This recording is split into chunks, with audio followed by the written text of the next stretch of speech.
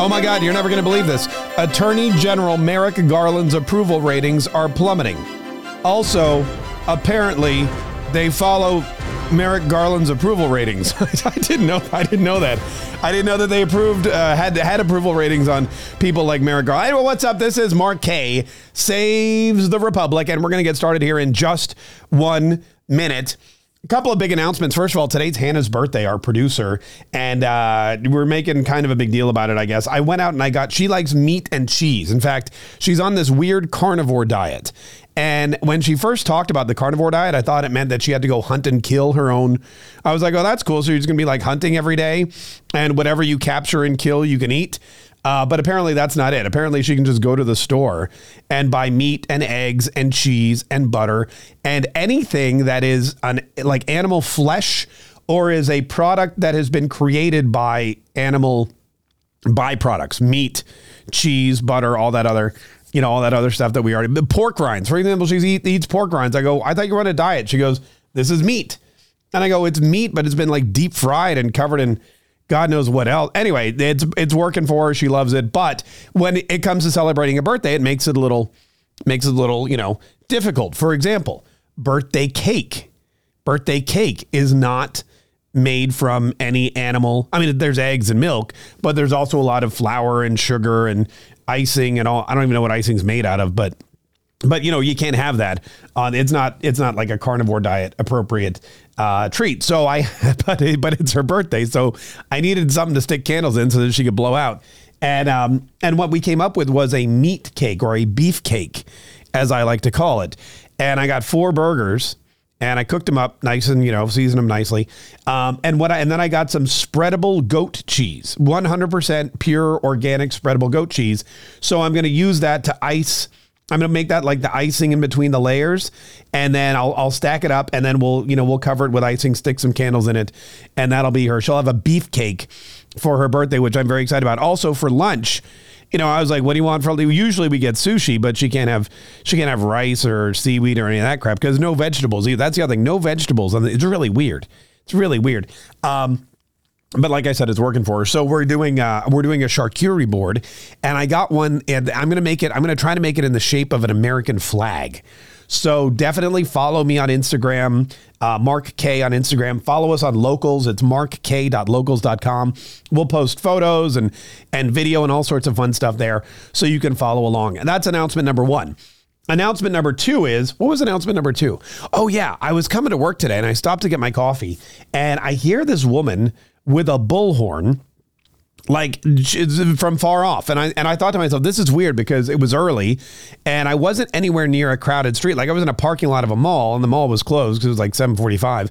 And I hear this woman in the bullhorn, and I look over, and way in the middle of the parking lot, like surrounded by nobody, is a woman with a bullhorn talking into it. And there's no crowd around her. There's no car. She's in a part of the parking lot by a store that doesn't even open until I think 10 o'clock. There's literally no one around her. And I just hear in the distance. And first I thought, she's homeless and she's looking for money.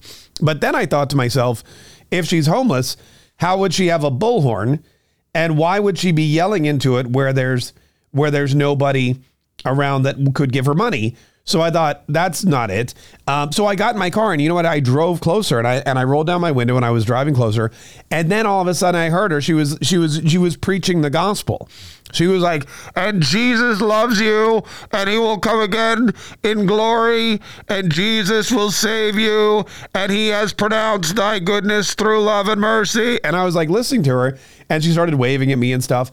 And I thought to myself, I was glad that she was, not homeless. That was nice. I was glad that she was preaching the gospel. That's lovely. But I was really kind of annoyed by her placement, people hate unsolicited advice. The worst kind of advice is unsolicited advice. I hate giving it. I try not to. I hate when I get it, which is way too often. And so I didn't want to, I really had to stop myself from saying, hey lady, you're preaching to nobody. Like if you're evangelizing, if you're spreading the gospel, if you want people to know the good news, there's got to be people around. That's step one when it comes to evangelizing is, know what you're talking about, know what you're trying to spread, have a convincing message, one that people can glom onto, be able to answer questions about it, intelligently. And, then number two, go to where there's people and start talking about whatever it is you want to evangelize. And I didn't want to I didn't want to be rude or anything. So I sat there, I listened to her for a couple minutes and I waved. And then I drove away and I left her in the middle of the parking lot. Maybe that's why she had the bullhorn. Maybe she thought if she had the bullhorn, then people far away could hear her, but it would have been better. I mean, had she gone to the coffee shop, which she could have just walked to the drive-thru. There's a Taco Bell, which wasn't open, but would be open soon enough. There's a McDonald's, there's a gas station. Hell, she could just go to the street corner like the actual homeless people do, stand there and preach the gospel and more people would hear her. But anyway, if you're this is my point. If you're evangelizing, whatever it is, if you're evangelizing the good news of Jesus Christ, our Lord and Savior, if you're evangelizing something about, a healthy lifestyle, if you're evangelizing against the terrors of communism, if you're evangelizing, about conservatism, which is what I do every single day, and how great it is and how we need to stop the evils of the socialist empires and dictators and tyrants, AKA the Democrats, who are trying to ruin this country, and all that stuff, then you need to make sure that you have an audience. And that's why I come in here early and I record this podcast. And I have to tell you, the audience on this podcast it's growing exponentially. There's thousands of people now that listen every day to this podcast. And that's not shocking because it's really good. But, when we started this podcast, I remember the first time I uploaded it, I think 30 people heard it.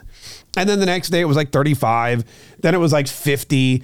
Then it dropped to 10 because I think it was the weekend, and everyone was sleeping in. Then, but anyway, and now there's I look at the stats every day and I go, man, Mark K Saves the Republic is now being heard by thousands and thousands of people every day. And I appreciate that because the last thing I want to do is stand in the middle of an empty parking lot with a bullhorn preaching to nobody. So I do appreciate that you guys are listening to this every single day. And apparently you're spreading the word as well. And if you could take some time today, if there's somebody because people always say to me, Mark, I hear you. I love what you do. I'm so scared. My relatives feel this way, or I have a neighbor who feels this way, and I just don't know what to say to them.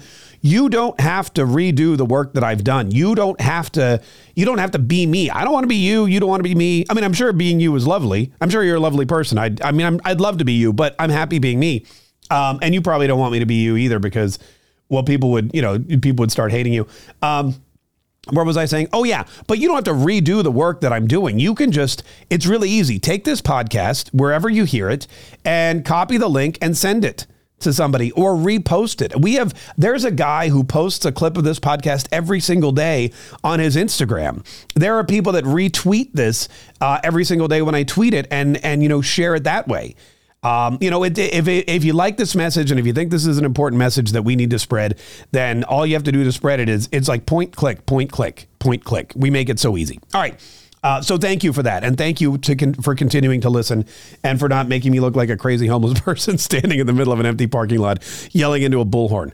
Although I do enjoy a good bullhorn. Let me have a sip of my coffee, speaking of which, and then we'll get on to it. All right. Katie Pavlich, Town Hall. Americans are further souring on AG Garland. After personally approving the raid on President Donald Trump's Mar-a-Lago home, Americans are further souring on Attorney General Merrick Garland. According to a new survey from Rasmussen Reports, Garland's approval rating is sitting in the 30s. Rasmussen found more voters still have a negative perception of Attorney General Merrick Garland than view him favorably and don't think he's doing a better job than his predecessors. A new national telephone and online survey by Rasmussen Reports finds that 36% of likely U.S. voters have a favorable impression of Garland, including 22% who have a very favorable view of him. By the way, that 22% is every elected Democrat in Congress, the Clintons and Hunter Biden, I would imagine. That's up from 30%. who viewed Garland favorably in October. However, 42% now view Garland unfavorably. That's up from 39% in October, including 32% who have a very unfavorable impression of the Attorney General. 21% are not sure, which means they don't even know who Merrick Garland is. 21% are like, who? I don't even know who that is. And then they just put him in that category. I think what happened with Merrick Garland is Merrick Garland was a folk hero to many for no good reason whatsoever. The fact that he didn't get the job of Supreme Court Justice, which thank God this guy didn't get the role of Supreme Court Justice. Could you imagine how bad it would be if, give him credit for this one, but Mitch McConnell, he stymied the nomination of Merrick Garland to the Supreme Court of the United States. And that was probably, if Mitch McConnell has done nothing good in his time in the Senate, which a lot of people would argue, he's done that. And that is something that you should remember. That is something that needs to be heralded, because when you look at Merrick Garland as an individual, he's weak, he's feeble, he's malleable, and he is totally under the influence of the left. He's totally under the influence of the socialist, lunatics who run the party. In fact, it's really interesting to me how the left has just anybody. I mean, Joe Biden, Nancy Pelosi, Chuck Schumer, Bernie, all these people that have been in Congress for decades. Back when the left was actually just the Democrat Party and not the socialist lunatics that they are now, they have bowed down. They have handed over their power to the lunatics. And Merrick Garland, who again has been in what, maybe you get to a point where you're just so tired, you're just like, oh, F it, just whatever. Just you guys, fine. You guys want to kill babies the day before they're born. You want to abort babies while you're giving birth or 2 weeks later, whatever. Maybe you the breastfeeding, maybe your areolas get sore. You're like, you know what? Let's abort this baby now because it's just not, my boobs look horrible. If that's what you want, fine. I just don't have the energy anymore. I'm 80 years old.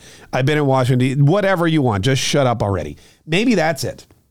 Maybe there's something else going on behind the scenes where they believe that and I think this is probably more likely. I think that the Democrats, two things are going on. Number one, they're drunk with power. And for a lot of people like Nancy Pelosi, like Chuck Schumer, like Joe Biden, like the Clintons, if they're not in power, if they don't get that public, if they don't get that public acceptance that comes with winning elections or holding office, then they feel despondent, not even despondent. I feel like they feel like empty and soulless, which probably they are. But that's the only thing that fills them up. Their egos are so big that they cannot handle being repudiated publicly by an electorate or by a voting bloc. I mean, look at what Hillary Clinton, when she lost to Donald Trump, it took her 3 days. That lady took 3 days. She was crying and moaning and eating tubs of Haagen-Dazs and God knows whatever else she was doing. But she did not concede for 3 days. She had to come to grips with the fact that nobody was ready for Hillary. Nobody liked her. Wasn't nobody with Hillary. We weren't ready for Hillary. On the contrary, we wanted Donald Trump over her. And she couldn't hack it. I think the same thing goes with a lot of these old folks. That's why they stay in office. They figured out a way to make money. They figured out a way to make some notoriety. They figured out that they have a lot of power and respect. And so they just stay there. Also, let's face it, the work ain't that hard. Merrick Garland barely works. What does he do every day? He gave one speech. It was 5 minutes long. Joe Biden's always on vacation. Nancy Pelosi, I mean, I don't think even what she does is considered work. And all she does is call her husband, let him know what contracts are about to be approved by the U.S. government so that he can go and make his day trades, make his millions of dollars so that eventually they can retire in Jupiter, Florida with a nice $25 million home. So that's basically what it is. But I think there's a second part to it, too. And this is also important. By remaining in power, they continue to hide their secrets. They continue to hide their crimes. The skeletons stay in the closet. The bodies they're buried, and nobody can exhume the corpses and study them and see what really happened. And I know it sounds like I've been watching a lot of Dateline lately, and I have Dateline Fatal Flaw, which is really actually it's really good if you like that kind of true crime stuff. But anyway, so that's the other thing. They know that as soon as the power shifts, especially this time, the next attorney general is not going to be William Barr. The next attorney general is not going to be Jeff Sessions. The next attorney general is going to be somebody like Rudy Giuliani. The next attorney general is going to be somebody who is ready, willing, and able to fight. They're going to go after everybody. They're not going to stop. They're going to take a long look at the criminal history of the Democrat Party and its operatives, and they are going to investigate. They're going to dig up the bodies. They're going to open up the closets and rifle through them, much like the FBI did with Melania Trump's closet.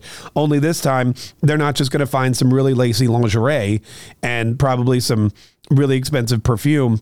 And I shouldn't speculate or fantasize about what's in Melania's closet. Now I'm distracted. Where was I? Oh, yeah. Then they're going to dig up and they're going to find the evidence and they're going to prosecute. And the Democrats know that. So I think what they've got this, number one, they've got this ingrained need, this yearning to just stay in power because it's the only thing that fulfills them.